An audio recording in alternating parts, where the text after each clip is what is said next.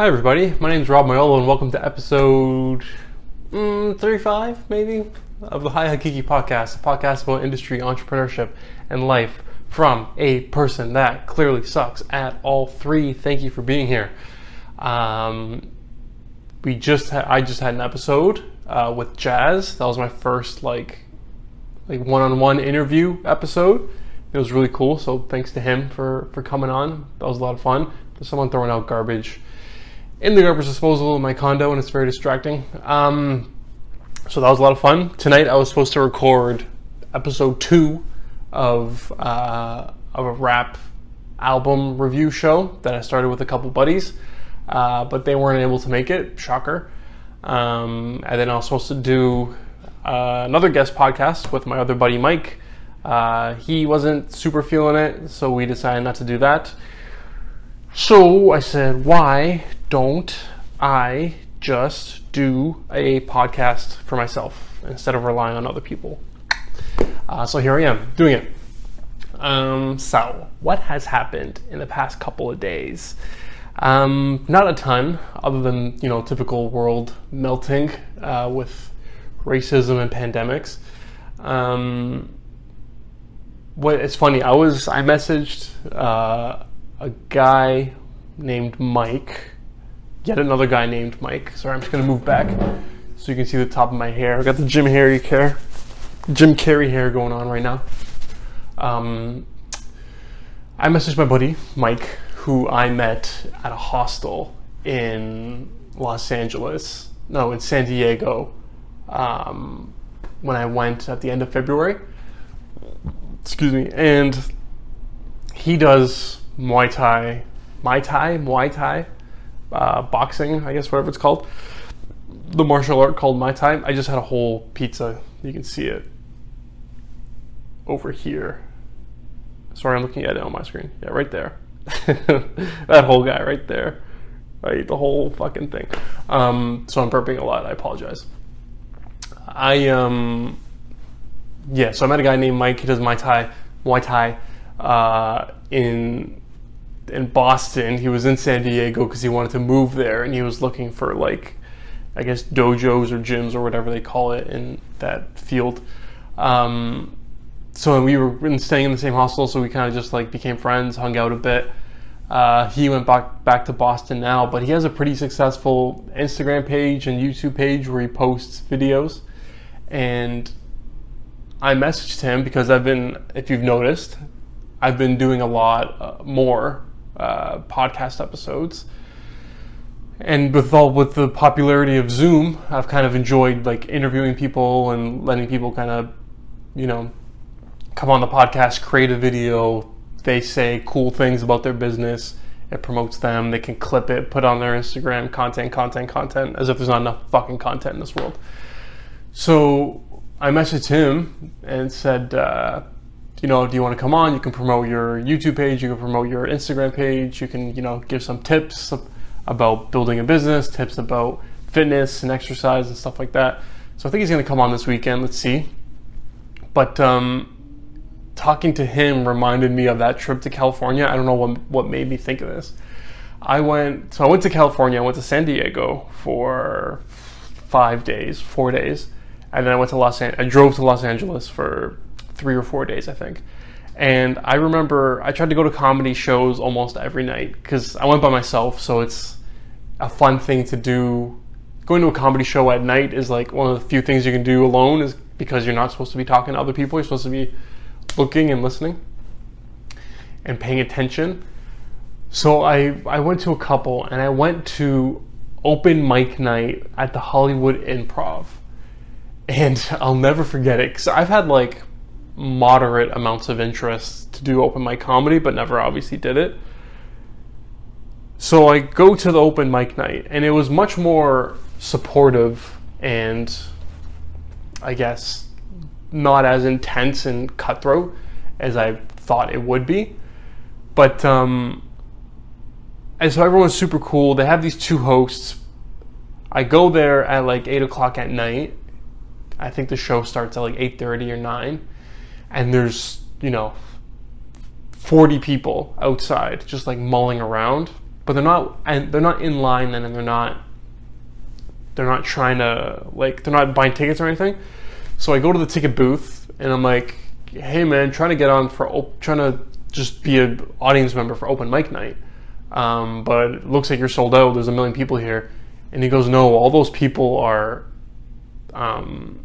signed up to be on stage. Like, they're all like comedians and like trying to book a spot, I guess. So he's like, if you want to come in, like, fuck, come in, there's all the room in the world. I'm like, oh, okay. And so I do that, and half hour later I get in, and he goes, I get into the show, and I'm one of 7 audience members, and the rest are just open mic comedians, and pretty much they each get 3 minutes. There was a lady, I think her name's Rita, who was in the back of the room, and she was like the booking agent. So if you were good, she would call you back the next day, and then you would do another set, something like that. And so I'm in the back beside that lady Rita, and she was with someone else who, I guess, helped organize the club. And one of the open mic comics comes up and is talking to the guy who's organizing the night. And it seemed like they had knew each other. So anyway, I just remember this guy going up to her and saying, so like, you want me to be the first one? Like, you want me to open? And they're like, yeah, sure, if you want to go first. He goes, yeah, no problem. Like, yeah, I can do that, easy. Like, with the confidence of a guy that sells out Madison Square Garden. He's just like, can I get in shot? He's saying like, you want me to go in? Yeah, sure, no problem. Yeah, just like, so I'm looking at this guy like, yo, this guy's about to fucking destroy this crowd, like, with all that confidence. He gets on stage. I'm gonna sit down because I can't. Sorry if I'm like, this is gonna be my microphone here. He gets on stage, and I remember this so vividly because this is when I learned that 99% of people are just complete bullshit. He gets on stage, he has the mic, and he goes, good morning, or good evening, Hollywood Improv. And everyone goes, woo! Yeah, I don't remember the rest of it, but I just remember his first joke. He goes, yeah, I'm a white guy, and I look a little, dangerous, so other white guys don't want to hang out with me. And I've got this Richard Pryor tattoo. Richard Pryor is a black comedian from the 80s, if you don't know. I've got this Richard Pryor tattoo on my arm, so the black guys don't know what to do with me, so I hang out with the Mexicans. That was his opening joke. And when I tell you, there wasn't a cough, drop of a pin, definitely not a laugh, just nothing. Nobody like picking up a spoon or dropping, like, just not like nothing. Just complete silence. He got to do 3 minutes because I think all the open micers get 3 minutes. There wasn't even a fucking noise, not even a boo, like just like painful, never-ending silence. And then he just, he's like, all right guys, thanks for, have a great night or whatever. And then just like just pity claps rather, as he walks off. And then the host comes back on, because they just, the host comes on, they do a couple jokes, bring in the next guy. They come back on, do a couple jokes, bring in the next guy. The host comes on, doesn't make fun of the guy or anything, and just goes, all right, keep it up for Jim Magoo or whatever it was. And I couldn't get it out of my head that, like, that dude had so much confidence going up to the people that were organizing the show. Just so much confidence of like, yeah, you want me to go on first? Yeah, sure, no problem. Yeah, easy, I can do that. And had just nothing to back it up. And I don't know, that when I was thinking of that San Diego trip and that trip to California, it just stuck with me because, like, I didn't know what else. It makes me wonder how many other people that have this insane amount of unwavering confidence, how many of those people are like that guy who are just all talk and all confidence and are all like, yeah, sure, no problem. I can take care of that. Easy. No problem. Absolutely. And then they go to do the thing and they're like fumbling all around. Yeah, so that's so anyway, talking about Mike, the Muay Thai guy, made me think of that thing. But yeah, open mic comedy, man, it looked like a pretty friendly environment, a lot more friendly than I thought. It was also a lot more cliquey than I thought. There's like, I could see the comedians in terms of who they wanted to be. So like a bunch of guys that looked like they wanted to be the next Kevin Hart, they were all hanging out together. A bunch of guys who wanted to be the next Jerry Seinfeld, they were all hanging out together. Then there was like the woke wannabe Trevor Noah crowd, the goofy Jim Gaffigan wannabe crowd, but they were all just kind of like bunched up together.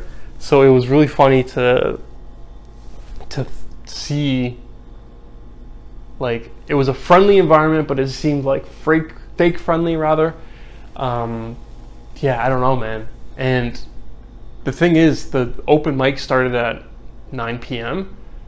and it was 11 by the time I got out of there, because I'm like, I can't fucking, like, there were so many people bombing, I can't watch someone bomb. I can't do it. Some people think it's funny. I just cringe, just like, ugh, it's the worst feeling. Just like, that is a definition of cringeworthy, is watching someone bomb. So I couldn't do it, so I left. But I think they go until like 1:30 at night or something like 1:30 in the morning rather. So 9 to 1:30, that's like whatever, 4 or 5 hours, which means, and the way you get on is you just write your name on a list, they put you in a hat, and then those two dudes who are hosts, they would pick a name and be like, all right, next up is Timothy, next up is Jennifer, and they would just come on. So you would get there at, first of all, you get there at 7 to write your name down, then you get into the club at 8:39, and then you have to sit potentially until 2 a.m. for your chance to go on and do 3 minutes. And maybe you don't even get on. Maybe they don't get to your name because there were so many fucking people there. 3 minutes each. If it was efficient, 20 people could get on an hour. But there's like, you get on, you get off, there's the host.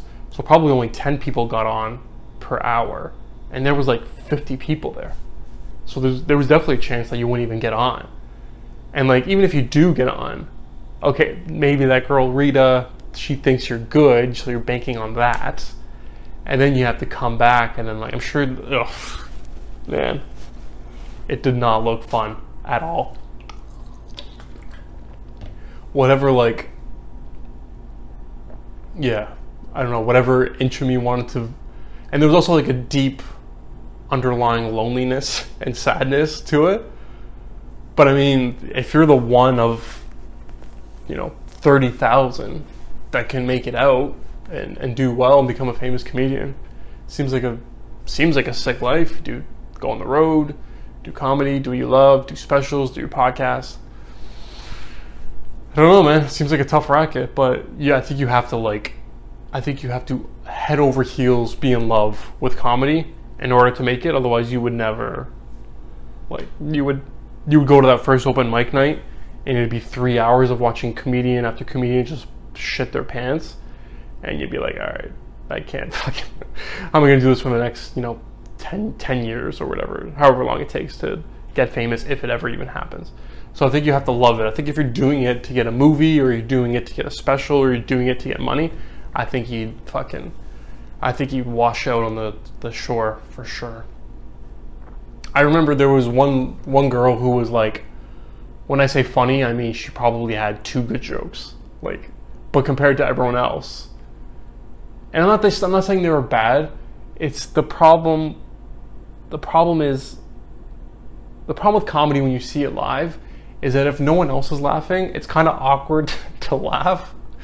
Like if someone tells a joke and nobody finds it funny, but you do, you're kind of like, you're just like weirdly in the corner. So anyway, this lady, or woman, whatever, she had like a decent set. She probably got, in 3 minutes, she probably got 3 laughs, which is, not bad, I guess, for an open micer. So I'm mercilessly leaving at, 10:30, 11 o'clock, and I see her outside smoking a cigarette. And she's like, I have to walk by her to get to the street, to get to my car to drive wherever else I was driving. And as I'm walking by, I go, hey, you were really funny up there. And I swear to God, it's like I just told her, it's like I just gave her $1 million and cured her grandmother of terminal cancer. Like, just, I remember I just went, hey, you were really funny up there. And she like was about to take a puff, and she puts it down. She goes, wow, dude, thank you so much. Like, and it was nice that she was nice, but heartbreaking because it seemed like that was the only time anyone has ever said that to her in their entire life. And it's just like, oh God, it's tough business. I also wonder, as friendly as I think it is, here's my other theory. When I went in there, it seemed like the comedians were super friendly with each other. However, because there were so many comedians, they kind of made up most of the crowd. So I wonder if they were purposely, I wonder if they were purposely not laughing to make it seem like the other comics were bombing, because they didn't want to laugh and make it seem like the person who's on stage is crushing, and then the booking agent in the back is like, wow, they're getting a lot of laughs, I'll bring them back. Do you think that can't be it? I'm sure there's part of it. I'm sure there's like a competition and a jealousy. When I was leaving, I heard these 3 comics, I guess, fucking waiting for their turn to get on, but they were just standing outside. And there was this one like typical jaded comedian who's like, she's telling me to change my act. I can't change my act. What do you want me to do? Change my act? Like, he's all like fired up walking around. And then there's the classic like cool, chill out, tall guy like smoking a cigarette. He goes, Tommy, listen, just do your act. That's all you gotta do. Just, who gives a fuck what they say? Do your act, make yourself happy. And the other guy was like short and goes, well, she's told me, I've been in this business for fucking like, yeah. I left there like, ooh, man. If you can go through that night and still want to be a stand-up comedian, you must really want to be a stand-up comedian. That is what I got out of that scenario. So anyway, been going on 20 minutes about fucking Hollywood Improv, but that's quite the experience. I was texting my buddy today, and my phone does this weird thing where if I just want to go haha, it autocorrect. If I go HAHA, it leaves it. But if I go HAHAA or HAHAH, it autocorrects it to like 15 ha's back, like ha. So like, I wanted to just message him like, we were out playing Catan late yesterday. So I wanted to message him like, hey man, like how you feeling this morning? A little Catan hangover? Haha. But it auto-corrected to the long one, so it sounded like I was going, hey man, hope your Catan hangover isn't too bad. Which is, I think, is a little excessive. It's a little much for, a 10 a.m. haha text. But yeah, let's see, what do we got? 20 minutes. Let's see if I can find something on my trusty laptop in the news. Although most things in the news are pretty disappointing. Where do you go to get your news? I type in news and press enter and see what happens. In Google, CBC News comes up. Let's see what they say. Canadian Broadcast Company. The long-term care crisis. How BC controlled COVID-19 while Ontario and Quebec faced disaster. So apparently the military went in and to these long-term care homes because the care workers like abandoned it because they didn't want to die, and just found like horrid conditions, like terrible conditions. It's like, man, like if I see my parents weekly minimum, how the fuck do you put your parents in long-term care and see them so little that you don't notice they haven't had their diaper changed in like 2 months? and fucking have like bed sores and shit like that. It's like, ugh, fuck. The report is gross. It's fucking gross, man. I don't know how people treat him like that. What else? Doug Ford. Doug Ford has fucking rose from the ashes. If anyone has ever rose from the ashes, everyone fucking hated this guy, and now he is like the non-bullshit savior of Ontario in this pandemic. So good for him. Minnesota governor activates National Guard amidst violent protests over death of black man in police custody. Here's my... So as you can tell, I'm a white guy. I mean, if you couldn't tell, I'm a white guy that wears Eminem t-shirts, so I'm really white. Here's my advice. I don't know. I can't... Listen. It was bullshit what happened to that dude. 100% bullshit what happened to that dude. It shouldn't have happened. The cops that did it are fucking pieces of shit. They should be thrown in jail, or they should be brought to trial and thrown in jail 100%. So I don't have any advice for the minorities who were affected. I don't have anything to say because I could not possibly empathize what it's like to be in your shoes at all. The advice I do have is for other white guys, which is, unless you're going to say something positive and constructive, just shut the fuck up. Just shut the fuck up. Just don't. This isn't. Like, I see. First of all, why do I go on Twitter? I see dudes on Twitter, but it's not all cops. Nobody's saying it's all cops. Nobody in their right mind is saying that every cop on this planet wants to kill black men in cold blood. Nobody is saying that. And if they are saying that, they're fucking crazy. Don't listen to them. Nobody is saying that. They're saying that there are a certain percentage, I don't know the number, maybe it's 1%, maybe it's 20%, but there is a certain percentage of police officers with badges who should not have said badges. That is all they're saying, and that video is what is showing proving that statement. And then people say, well, what was happening in the video before? It doesn't... What could he have possibly been doing in the video before that to justify a police officer putting his neck on his throat and killing him on the streets, while 3 other police officers did the bouncer at a shitty nightclub? Hey, what are you doing? What are you doing? There's no justification. So if you are a white guy, here is my advice from another white guy. Support the cause, put a thing on Instagram, reach out to anyone who you think is affected and say, hey, I'm here with you. That was bullshit. Stand up for the people who lost their lives in conversations. Stand up for people who are trying to make a difference. And do not use it as an opportunity to spread your bullshit opinions, because it's never the time, but now is especially not the time. That is the last thing we need, are people playing devil's advocates. That is the last thing we need, and I don't want to paint with a broad brush, but I don't think there's a lot of black people standing up for that police officer. I would imagine it is mostly white guys. So if you are said white guy, just shut the fuck up. Just shut up. Just go do whatever it is white guys like you do, and just shut the fuck up. And women, white women as well, who are, spreading propaganda and conspiracy theories, just shut the fuck up. Just no.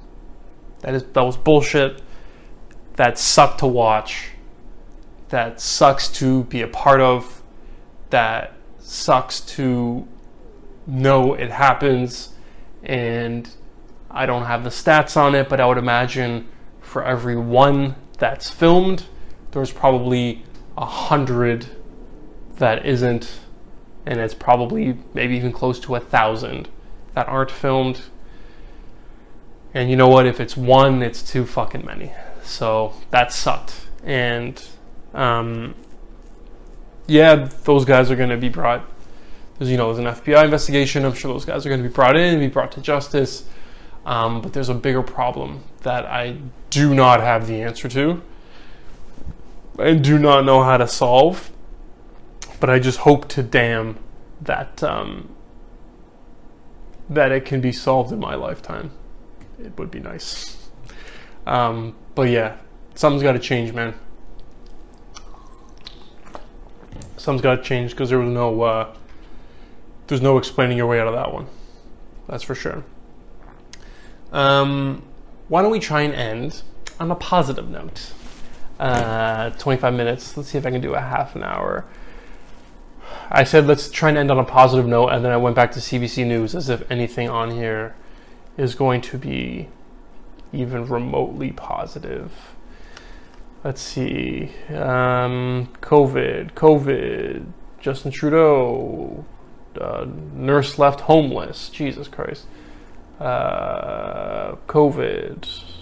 Ontario needs to be more transparent. Okay. A toaster oven caught fire and was told by Whirlpool to take it up with a company in China. Okay. Maybe this has some comedic value.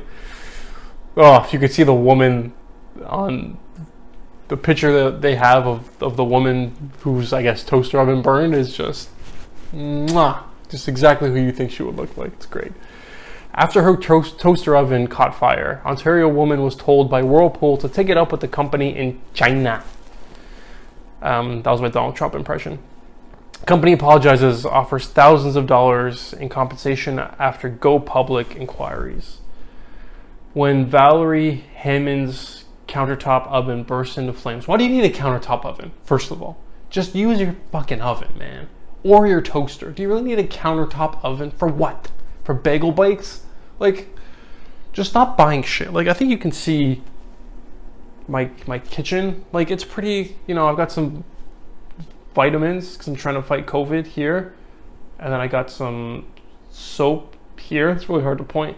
And I have my Hamilton Beach blender, which I use every day. I wanted a stag. The least manly thing about a stag. They gave out a smoothie blender and I won it. I can't explain how fucking pumped I was when I won that blender. Because it was one of those ones where it wasn't the one where you put tickets for a prize. You just buy tickets and then they randomly pick it out and say, all right, we're doing this prize. So I had one shit all night. This Hamilton Beach blender comes up. And I'm like, come on. This is the one thing I fucking won. Everything else in the stag was like, here's a Maple Leafs jersey from 7 years ago that no one wanted. Like, but this was like, come on, give me a fucking blender, man. I gotta make some smoothies. They called my name. I literally did the Rocky / the baby, where I was like, yes. I was hammered. Ran on stage, held it up like the fucking won the Stanley Cup. Like, wow. Good story. Anyway. Let's get back to the poor Valerie. Anyway, like I was saying, I don't have much because you don't need much. Watch Minimalism on Netflix. For fuck's sakes. An oven on your countertop, a toaster oven, and a toaster, and an oven. Come on, Valerie. Dig in your own grave. All right. When Valerie Hammond's countertop oven burst into flames, causing hundreds of dollars in damages, that's not that bad, the fuck, to her kitchen, she figured the cost would be covered since the KitchenAid appliance was from a big company she trusted. Whirlpool, who owns KitchenAid, I did not know that, replaced the oven as required by the warranty. Gee, thanks. But things got complicated when she asked for $600 to cover the smoke and fire damage. Whirlpool refused, telling Hammond she'd have to go to a third-party company she'd never heard of, located in China, that owns the factory that manufactured the appliance. Shocker. I was absolutely shocked. Took the words out of my mouth. I don't understand. It doesn't say Electech International on it. It said KitchenAid. You're telling me you can wash your hands of it? The Kitchener, Ontario woman said on Go Public. What is Go Public?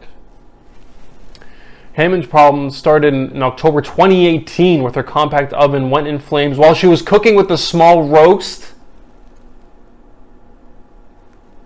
Hammond's problem started in October 2018 when her compact oven went up in flames while she was cooking a small roast. And that wasn't enough for her to say, you know what, maybe I don't need a fucking toaster oven on top of my counter. Valerie, you're losing points with me here. I went upstairs to the linen cupboard to get a couple of tea towels and smelled what wasn't meat. It smelled like metal. Seconds later, the smoke alarm went off and I came running downstairs. The kitchen was full of thick, dense smoke and there were flames shooting out of the control panel of the oven. Jesus Christ. The 68-year-old woman had The 68-year-old called and emailed, I just made up the word woman, it wasn't there.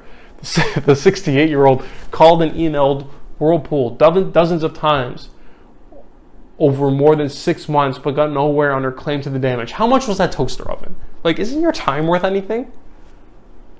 Her oven was not a Whirlpool product. So she contacted them for 6 months. They said, lady, too fucking bad. You want to shoot your shot with the toaster oven? You fucking deal with it. Her oven was not a Whirlpool product, the company representative told her via email. So Whirlpool wasn't liable for the damage. She was referred to Electech International. Hammond says she tried contacting the company in China using the telephone number Whirlpool provided her. Yeah, good luck. Her calls would ring through, but no one would ever pick up. Obviously not. It was probably a fake fucking phone number. You think they're going to pick up, hello, China company that makes your fucking oven. We owe you $600? Sure. Who do we make it out to? What's your, like, how did you think that was going to go? Her emails also went unanswered. Yeah, there's no one there. There's no one there. It's a smoke, no pun intended, smoke and mirror. There's no company in China. And if it is, they don't have someone sitting there like, oh, we owe you money? Okay, here's your check. Like, come on, Valerie. I was so frustrated with Whirlpool and didn't know what else to do. This was a David and Goliath fight because they weren't going to listen to me, she said. Then they show a picture of the fucking toaster oven and the things like the top corner is burnt off. Jesus. She says she won't use the replacement after the company wouldn't tell her what caused the fire. Basically, it's a paperweight, she said. I don't know what that means.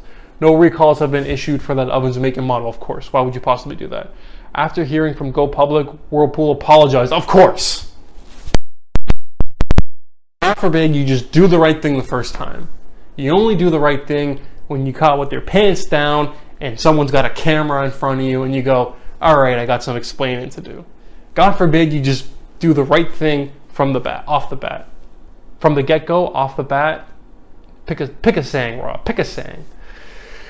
After hearing from Go Public, Whirlpool apologized, calling Valerie's experience unacceptable and saying it would be appropriately addressed. It eventually paid Hammond $5,000 for her damage and her trouble. I was wrong.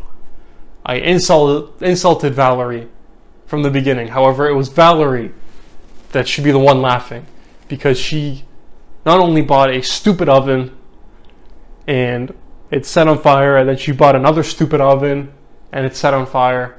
She is now the recipient of $5,000 that she probably didn't deserve, but got anyway because Whirlpool didn't want to put up with her bullshit anymore. So you know what, Valerie?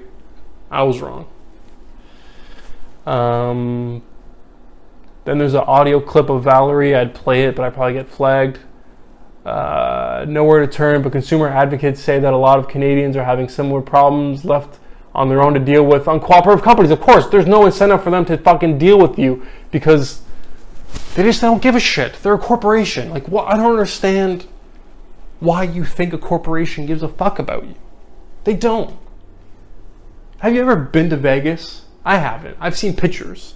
See those huge towers? The Bellagio fountain? You think they built that by being nice to people and being fair and by people making more money than them? No.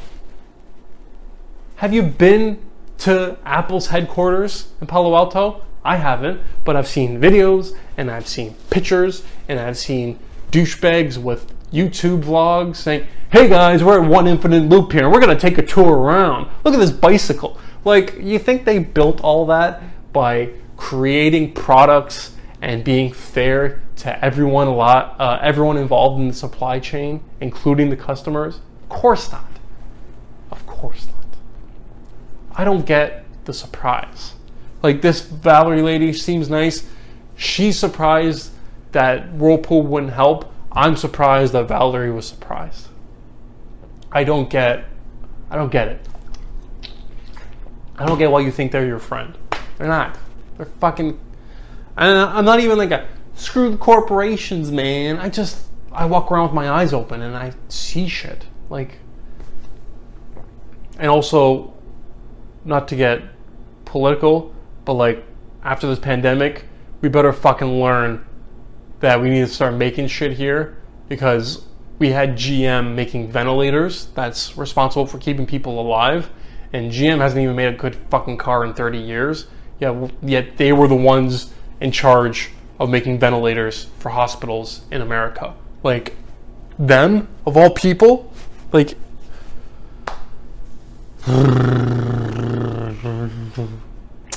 Anyway, we're at 35 minutes.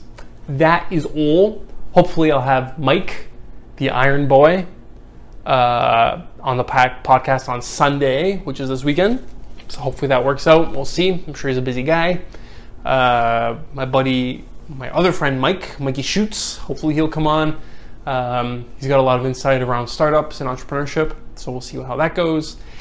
And hopefully episode number dos of that was lame, of Rap Revisited, my rap album podcast / YouTube show with Mike and Rohit. Hopefully that comes up as well. We're supposed to do that tomorrow, but like, I don't get my hopes up with those guys. You know what I mean? You know, when they text you, say, "Hey, I'll see you tomorrow." Like, I don't get excited for tomorrow, because I've been hopping broke so many times. I don't know what to believe in. Ruben Studdard, remember him? Nobody does. So hopefully we got some more fire podcasts coming your way. Thank you for tuning in. Hey, if you have anyone that wants to be on the podcast, if you want to be on the podcast, if you have something to promote, if you have a small business, or if you have a content page, an Instagram page, a YouTube page, or something you want to promote, feel free to message me in the comments or whatever you want to do.